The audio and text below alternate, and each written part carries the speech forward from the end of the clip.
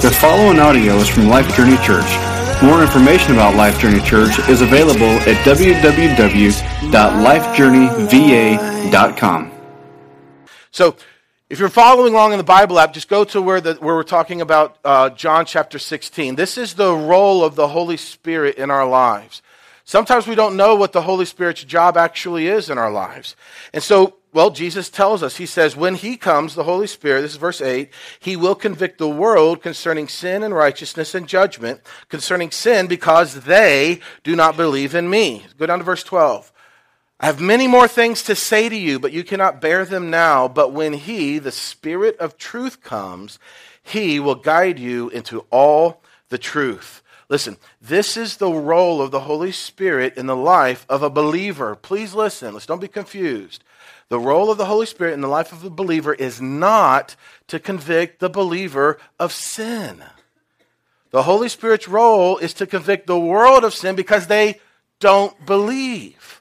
Well, once you believe and once you've been forgiven of all your sin and it's been absolved from your account, what sin remains to be convicted of?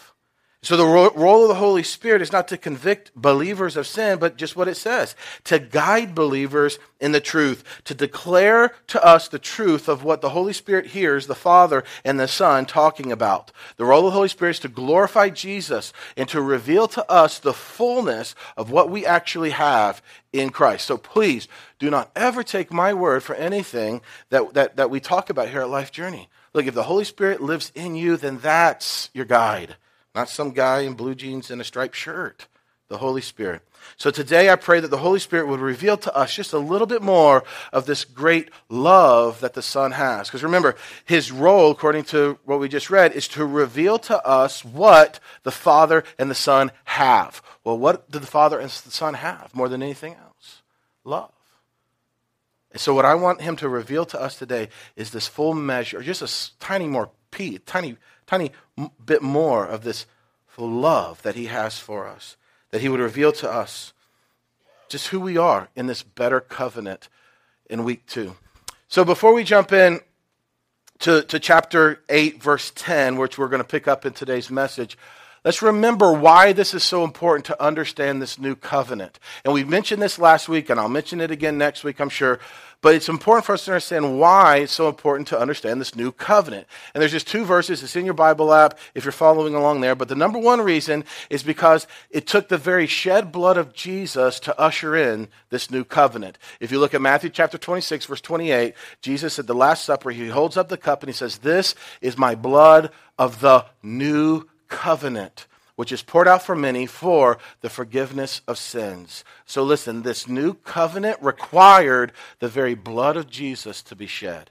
I don't know about you, but if it took Jesus' blood to create this new covenant, that to me says that, hey, there's something big about this covenant. The second reason that we talked about last week and we're talking about this week, and we'll talk about it next week because we're in this for 4 weeks, is the new covenant is the only covenant that we are qualified to minister. And this is ground shaking for me. 2 Corinthians 3 verses 5 and 6 says that our adequacy is from the Lord. It's from God. Adequacy is the same idea of qualification. It's the same word. Who, verse 6, also made us adequate or qualified as servants of a new covenant. Not the letter, but the Spirit. For the letter kills, but the Spirit gives life.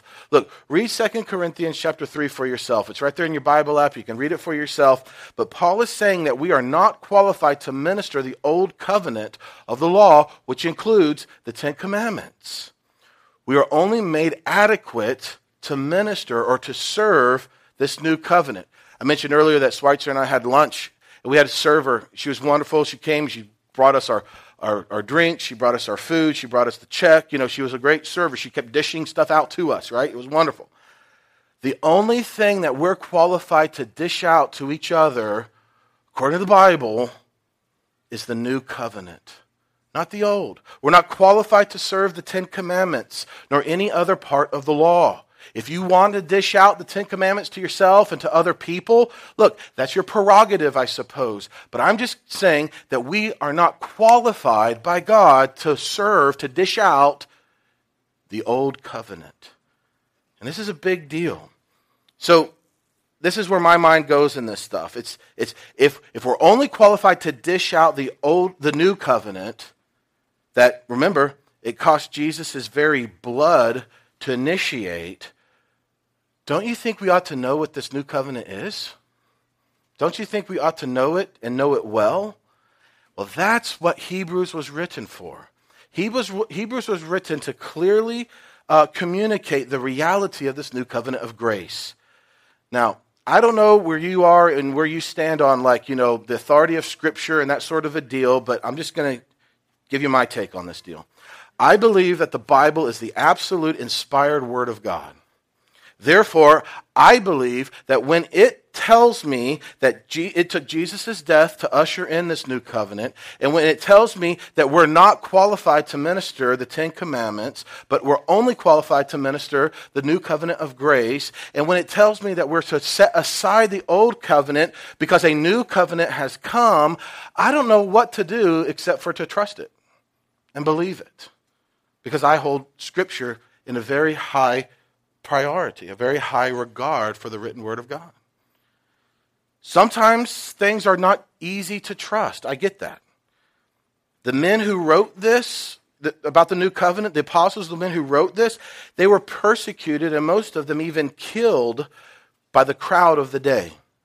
And what's really cool is I had one of you the other day tell me that you've had such an awareness of God's love for you that you are willing, like you've never been before, to actually lay your life down if needed for him. And that is so cool to me, because what that means is you're getting it. You're seeing the reality of his great love for you, where it's like, to die, you know what? I mean, to live is Christ, to die is, hey, that's even better, because I actually get to be in fullness with him. So we're going to pick up in verse 6. So this is why we're studying this, why we're looking at this, because it took Jesus' blood to bring it in, and it's the only covenant we're actually qualified to minister. So we're going to pick up in verse 6, just kind of get a rolling start, and our verse is just going to be in verse 10 today. So, but now he, Jesus, has obtained a more excellent ministry, by as much as he is also the mediator of a better covenant, which has been enacted on better promises. For if the first covenant had been faultless, there would have been no occasion sought for a second. So basically, what he's saying is that there was something wrong with the first covenant. If the first covenant worked, then there would not have been a need to create a second. And by the way, the first covenant is what we call the Mosaic Law. The law didn't work because it never fixed anyone. There wasn't anything wrong with the law. It was great. It was perfect. But the problem was with the people being able to actually able to uphold it, to live by it. It never actually fixed anyone. People kept breaking it over and over. And that's what it says here in verse 8. For finding fault with them being the people, God says, and this is what we saw last week.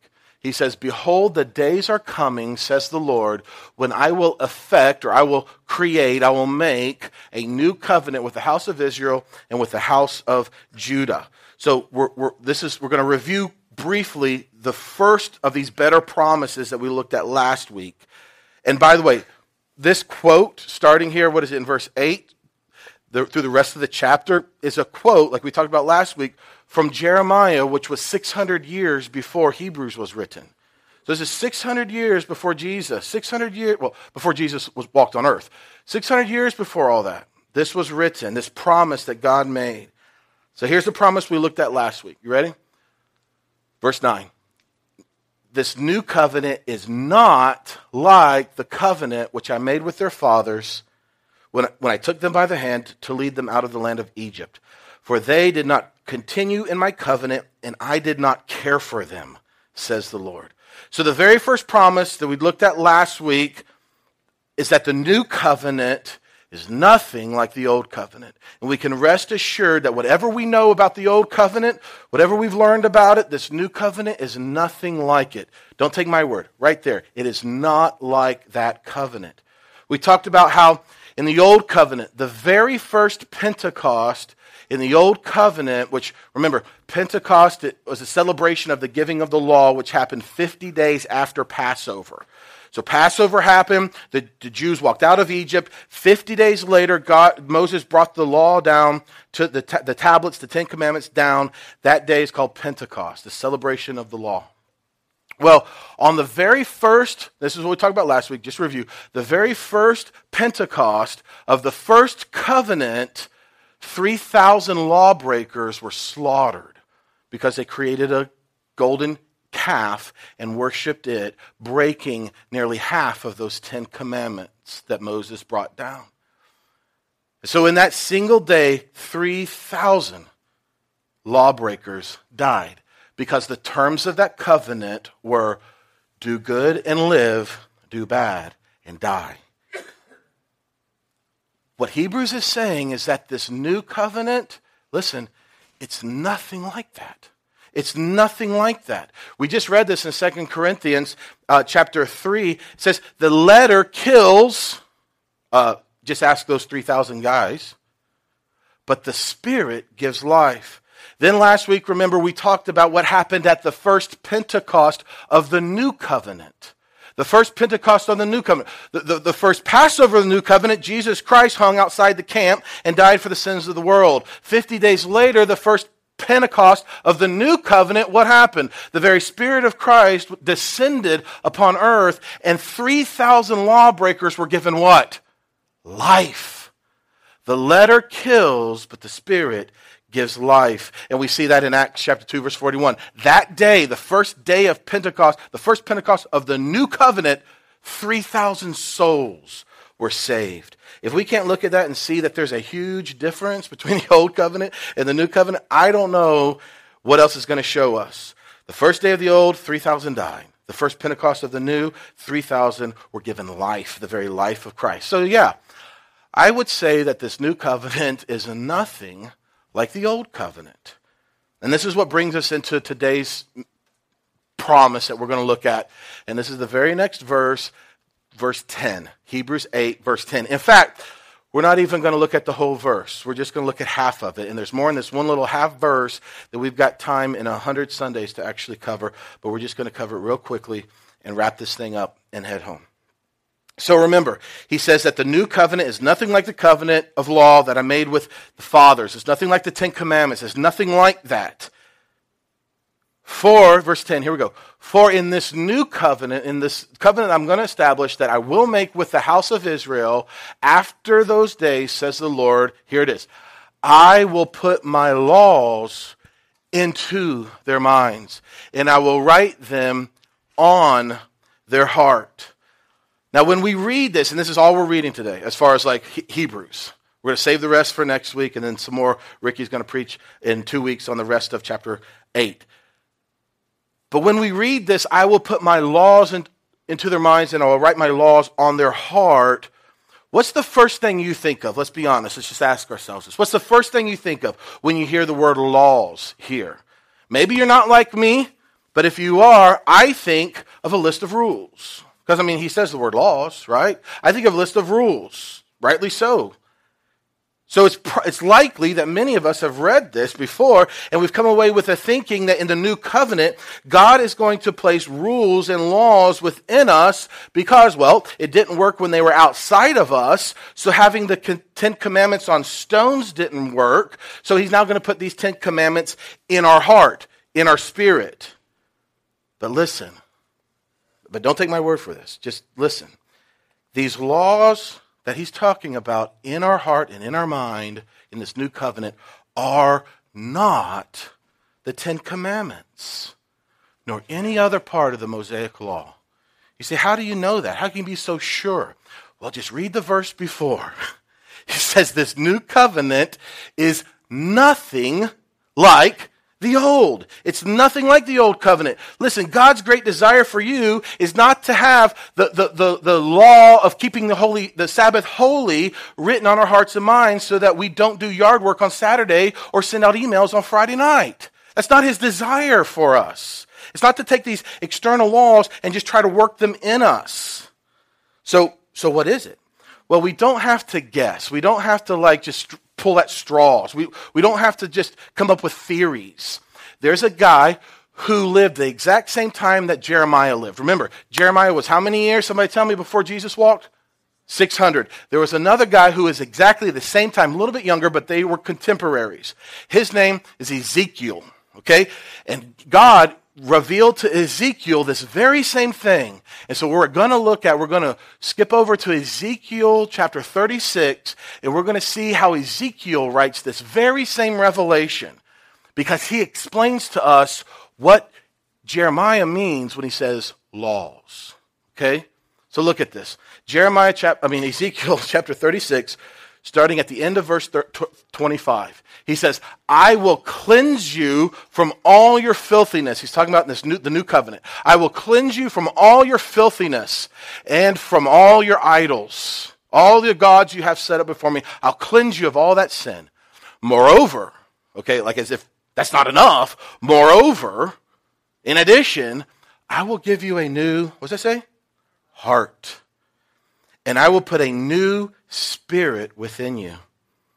I will remove the heart of stone from your flesh, and I will give you a heart of flesh. I will put my spirit within you. Now look, we're not talking about the 10 Commandments being put into our heart. We're not talking about the 20 Commandments nor the 613 Commandments into our hearts. We're talking about putting the very Spirit of God within us. Look how Ezekiel explains this thing. All right, Jeremiah refers to it as laws, which is totally true, but what does laws mean to them? It means that this better covenant is based upon the better promises upon trusting in Jesus, that we undergo, listen, a very spiritual heart transplant. Our old heart was dead to God, riddled with sin. And Hebrews 6 says very plainly that the wages of sin is death. And that's the condition of our spiritual heart before we started trusting in Jesus. Dead. In fact, the giving of the law of Moses was to reveal just how dead the people were at their core. Unfortunately, the people perverted that and they turned it into a means of trying to gauge their self-righteousness. So here's how I know that God is not talking about trying to etch the 10 Commandments into our heart. The law cannot give life. The law cannot give life. The law reveals our death. If you take a spiritually dead heart and you chisel the 10 Commandments on that spiritually dead heart, what do you have? You have a spiritually dead heart with 10 Commandments chiseled on it. It's dead. No commandments, laws, rules, anything have any hope of giving us what we actually need. What we actually need is life. So now, look at how Ezekiel puts this. Ezekiel says that there's been a heart transplant, a spiritual heart transplant that's happened. In the new covenant, God gives us a new heart, which he calls here a new spirit. Notice how this first spirit, right there on that third line, I'll put a new spirit within you. Notice how that's lowercase s?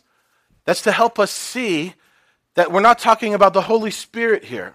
We will talk about that in the end because there's another capital S below. But we're not talking about the Holy Spirit here. We're talking about a new you, a brand new human spirit.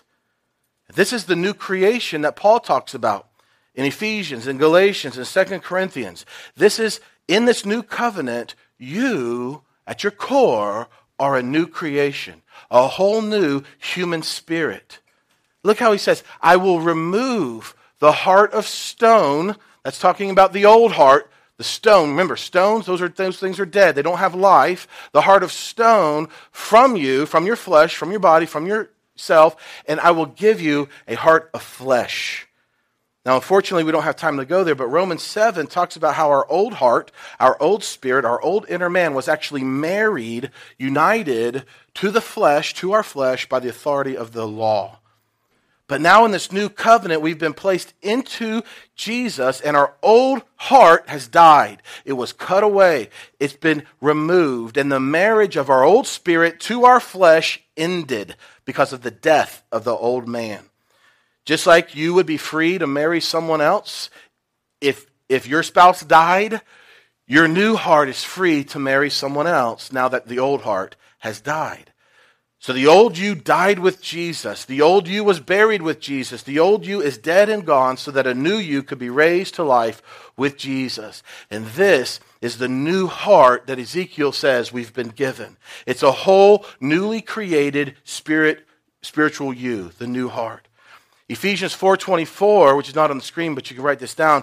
It says that this new heart, this new creation, this new you is actually created with the very righteousness of God and the very holiness of God. And so Ezekiel says that God gives us, he takes away the heart of stone and he gives us a heart of flesh. Now when we read that heart of flesh, that makes us think like heart of flesh, like that's a bad thing. You know, sin dwells in my flesh. That's not a good deal. But that's not what Ezekiel is saying. He's comparing, look, a heart of flesh to a heart of stone. Stone is dead, flesh is alive. It's the spiritual transplant, the spiritual heart transplant. So the old heart is taken away, so the circumcision of Christ is cut out, and it is gone, dead, buried, it's gone. And a whole new heart, a whole new life, a whole new spiritual you has been raised in Christ. In the new covenant, God replaces our dead human spirit that was married to our human flesh with a brand new human spirit that's created in the very righteousness and holiness of God. But you know what? This new human spirit, it's also married as well. It's also joined to someone. Who is it joined to? Who are you, the real you, the new you, actually joined to? No longer your flesh, but we're now joined to God, married to him. Look at Ezekiel ends this little section that we're going to look at. He says, I will put my spirit within you. And now the S is capitalized. We're talking about the Holy Spirit now. We're not talking about just a human spirit. We're talking about the Holy Spirit that now has been placed in us and been fused to us in the new heart. We're talking about God. In this new covenant, God cuts out the old, sin-stained, sin-riddled, dead human spirit, human heart, and puts in a whole brand new one that's been raised in the likeness of Jesus. Again, I know this sounds weird, crazy, like what's this all about? But please do not ever take my word for this. If you hear me say anything today, it should be this. Don't take my word for this. Because if you just say, hey, this is what Walt says, look, we're just going to follow some sort of... It's not the deal. Look at 1 Corinthians chapter 6, verse 17. And I've said this verse a couple times since we've been in Hebrews. But I want you to see this. It says, the one, talking about you, who joins himself to the Lord. Of course, we know that's by grace through faith in Jesus. The one who joins himself to the Lord is how many spirits with God? One. You have become one spirit, one human spirit, a new spirit with God. You have been joined to him. So in this new covenant, this spiritual heart transplant has taken place. Your old sin-stained, stony human heart that was joined to your flesh has been removed. It no longer exists. Your connection to Adam and the curse of Adam and the entire Adamic race has ended the day you placed your trust in Jesus. You are now created with a new, alive human spirit. The new spirit, the new you, is not the old you kind of dusted off and like spit polished and okay, that'll do. It's a brand spanking new you that's crafted from God's own holiness and from God's own righteousness. Now, if that's not enough, God then fuses himself to you so that the two become one. And now we can't get into that too much today because that's actually the next promise number 3 that we're going to see next week. So come back, bring your friend, it's going to be cool. But here's the deal. In this new covenant, you, the real you, is now just as righteous, just as holy as God himself is. And that's hard to believe. It's hard to believe. But we're called to live by faith and not by sight. You are no longer joined to your flesh. You are now wed, you're joined, you're one, whatever sort of word you want to use, with the Spirit himself. You know, sometimes we sit and actually, Josh, just like Josh did a second ago, when we ponder how holy we really are, when we sit and ponder, you know, our own holiness, how holy we are, what we really need to do is we need to ponder how holy God is. Because we have been created new with his holiness. When we sit and contemplate and meditate on how righteous or unrighteous we are, what we need to do is to meditate and ponder on how righteous God really is. Because, well, we've been created new, this new human spirit, with his righteousness. Now, in case you've been wondering, we have not yet talked about behavior. Okay? We've not talked about behavior. We're talking about you, the real you at the core, your new spirit, who you really are. We're not talking about behavior. The reason that it's so important for us to see who we really are is because, in my opinion, behavior is really important. Behavior, our right behavior, our wrong behavior, in no way affects our union with God in any way. It doesn't affect our fellowship, our relationship, our intimacy with God whatsoever. But our behavior is really, really important. Our behavior is important because it's God's chosen method for telling the unbelieving world about Jesus, about his love, about who he is, his mercy, his grace. God has joined himself to you. He has cleaned you and joined himself to your brand new human spirit so that he can live through you. Jesus, when he was ministering in John chapter 12, he says, you know what, guys? If I be lifted up, John chapter 12, verse 32, if I am lifted up from the earth, I will draw all men to myself. As Jesus lives through you, as your behavior changes, as we're transformed outwardly because of this reality of what is inwardly, Jesus is lifted up. Jesus is manifested. Jesus is revealed to those around you. And if Jesus is lifted up, well, guess what he's promised? He will draw people to him through your life. So listen, the Father, the Son, and the Holy Spirit, they live in us so that they can live through us. You know, for the longest time, my mindset was this, that I need to commit today to live today for God. Have anybody else had that mindset? You know, I need to commit my life so that my life's mission is to live for God. Anybody? I mean, just me? I mean, maybe it's just me, I don't know. But here's where I'm trying to get my mind to, and prayerfully the Holy Spirit will get me there, is that today is a day that God himself can live through me. So my day is not me trying to live for him, but my day is him living through me. Maybe that's semantics, but I think it's a big deal. That the God of the universe has set up shop in you so that he can live through you.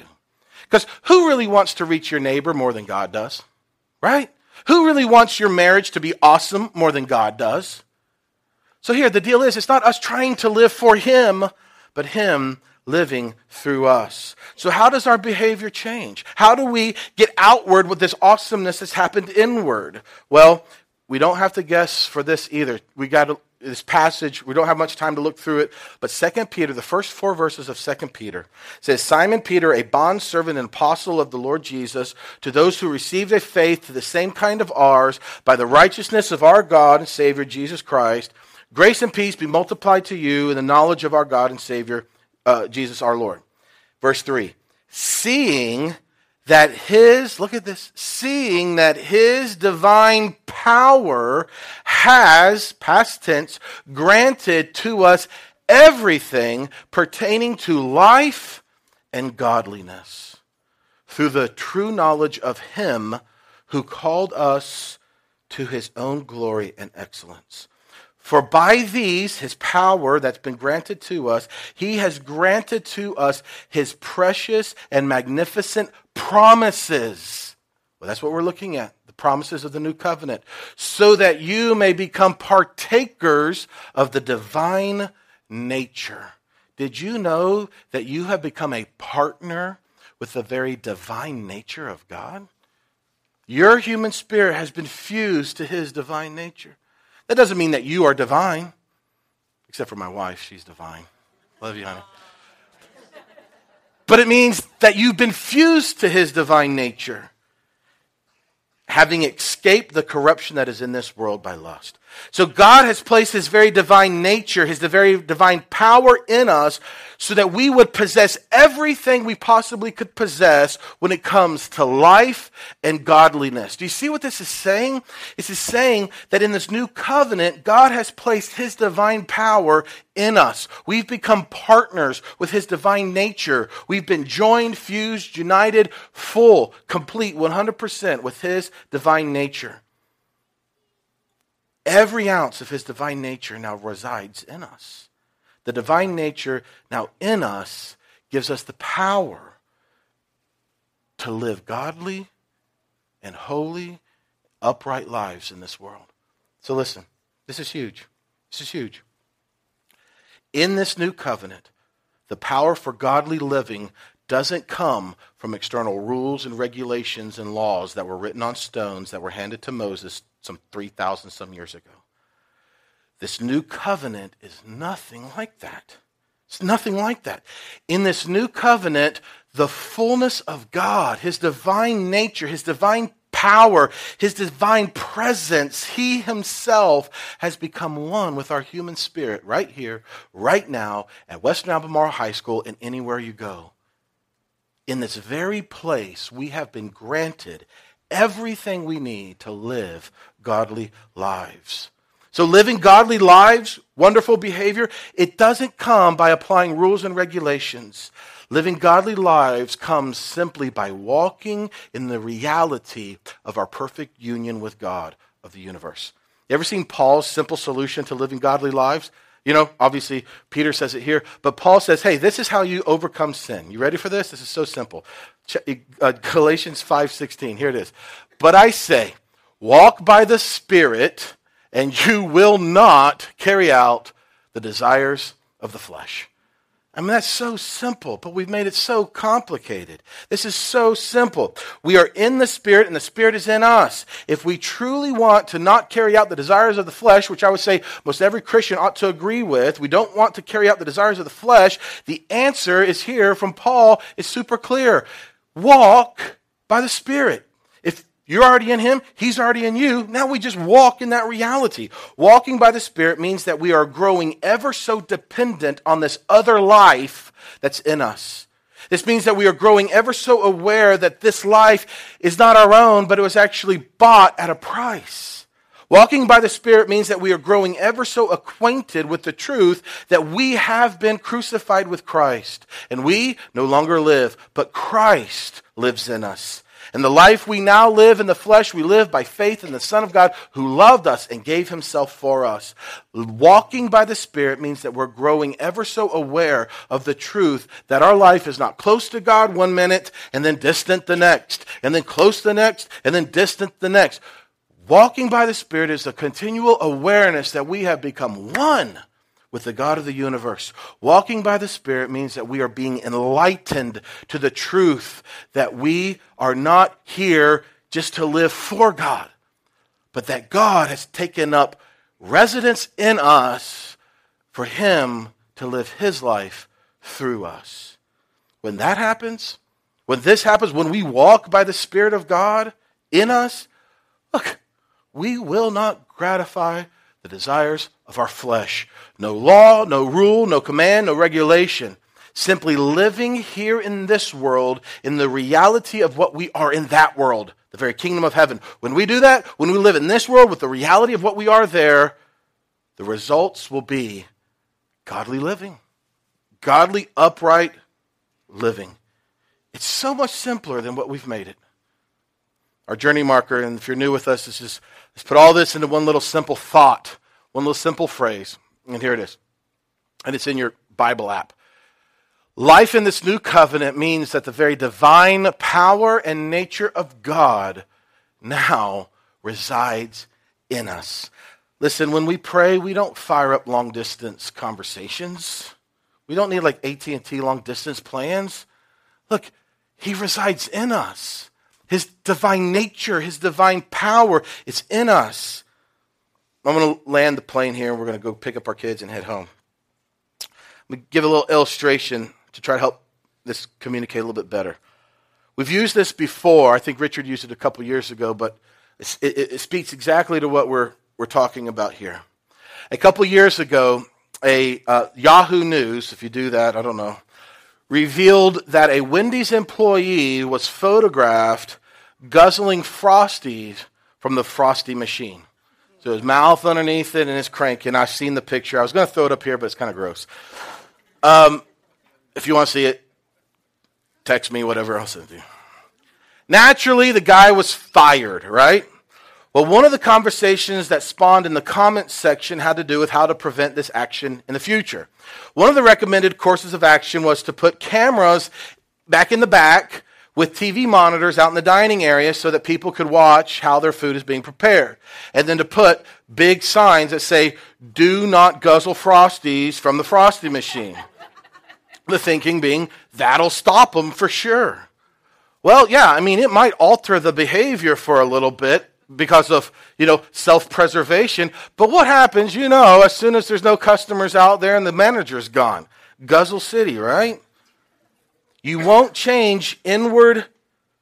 There's no inward change as a result of outward punishment for bad behavior. But here's a thought that I think is so cool. What if, please listen, what if you were able to put the spirit of Dave Thomas in that kid? Remember Dave Thomas? He's the one who started this whole Wendy's deal. He created the Frosty, right, I guess? Probably some laboratory somewhere, I don't know. But what if you were to put the spirit of Dave Thomas in that kid?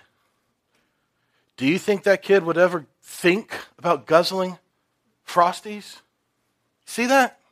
Look, this is what's happened. Outward rules, regulations never work. Maybe for a season, but that doesn't actually give us life. That covenant of outward rules and regulations is gone. We now have a better covenant based upon better promises, all guaranteed by our better high priest, Jesus, who his spirit has now been placed in us, joined to our new human spirit. Remember, on the first day of Pentecost in the old covenant, the law was delivered and 3,000 lawbreakers were slaughtered. But on the first Pentecost of the new covenant, the Spirit of God was delivered and 3,000 lawbreakers were saved.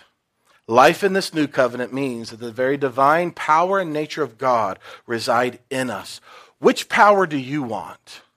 Do you want the power of words written on stones? Or do you want the power of the very Spirit of God now in you? Do you want the power of laws? Or do you want the power of a brand new lover, Jesus himself? Do you want the power of regulations or the power of divine revelation? Our hope is not in rules, regulations, scorekeeping, or anything like that. Our hope is solely in Jesus Christ, now in us, to the praise of his glory. Look, he really, really loves us so much that he died in order to join himself to us as new creations. And if you've this morning never come to a point in your life where you've begun to trust in Jesus, I just say, man, what are you waiting for? Like, what are you waiting for? Let today be the day where you begin to trust in Jesus for what he's done, because in this new covenant, the very divine power and nature of God now reside in us. Our band's going to come up and we're going to close out with a little song to give us some time to kind of think on this, some time to stand up, stretch our legs a little bit, but some time to just think on this reality that in the new covenant, the very divine power and presence, the very divine power and nature of God himself now lives in us. I'm going to pray. We can go ahead and stand up and pray. And if you want to talk, feel free to come talk. If you want to talk during the week, feel free. But something huge has happened in this new covenant. The very divine power and nature of God now reside in us. Father, we thank you that even right now we don't have to send off long distance prayers, but that you have made it to where you are now near us. You are now close to us. You are now one with us. In this new covenant, it's nothing like the old. You are no longer the God of out there. You are now the God of right here in us. I just pray, Father, that we would continue to see through the veil of this world and of this flesh and see the reality of who we are. That we would live in this truth of who you've made us, new creations, fused to your Holy Spirit, one with you in all ways. That revelation will lead to godly living. That revelation would lead to Christ living through us. It's your Spirit. It's your work. We are your vessels for you to live through us. So God, help us to see that it's not just about living for you. I'm not saying that's a terrible deal, but the bigger deal is you living through us. That's what our world needs. That's what Crozet needs. We love you, but you loved us first. And for that, we just say thank you.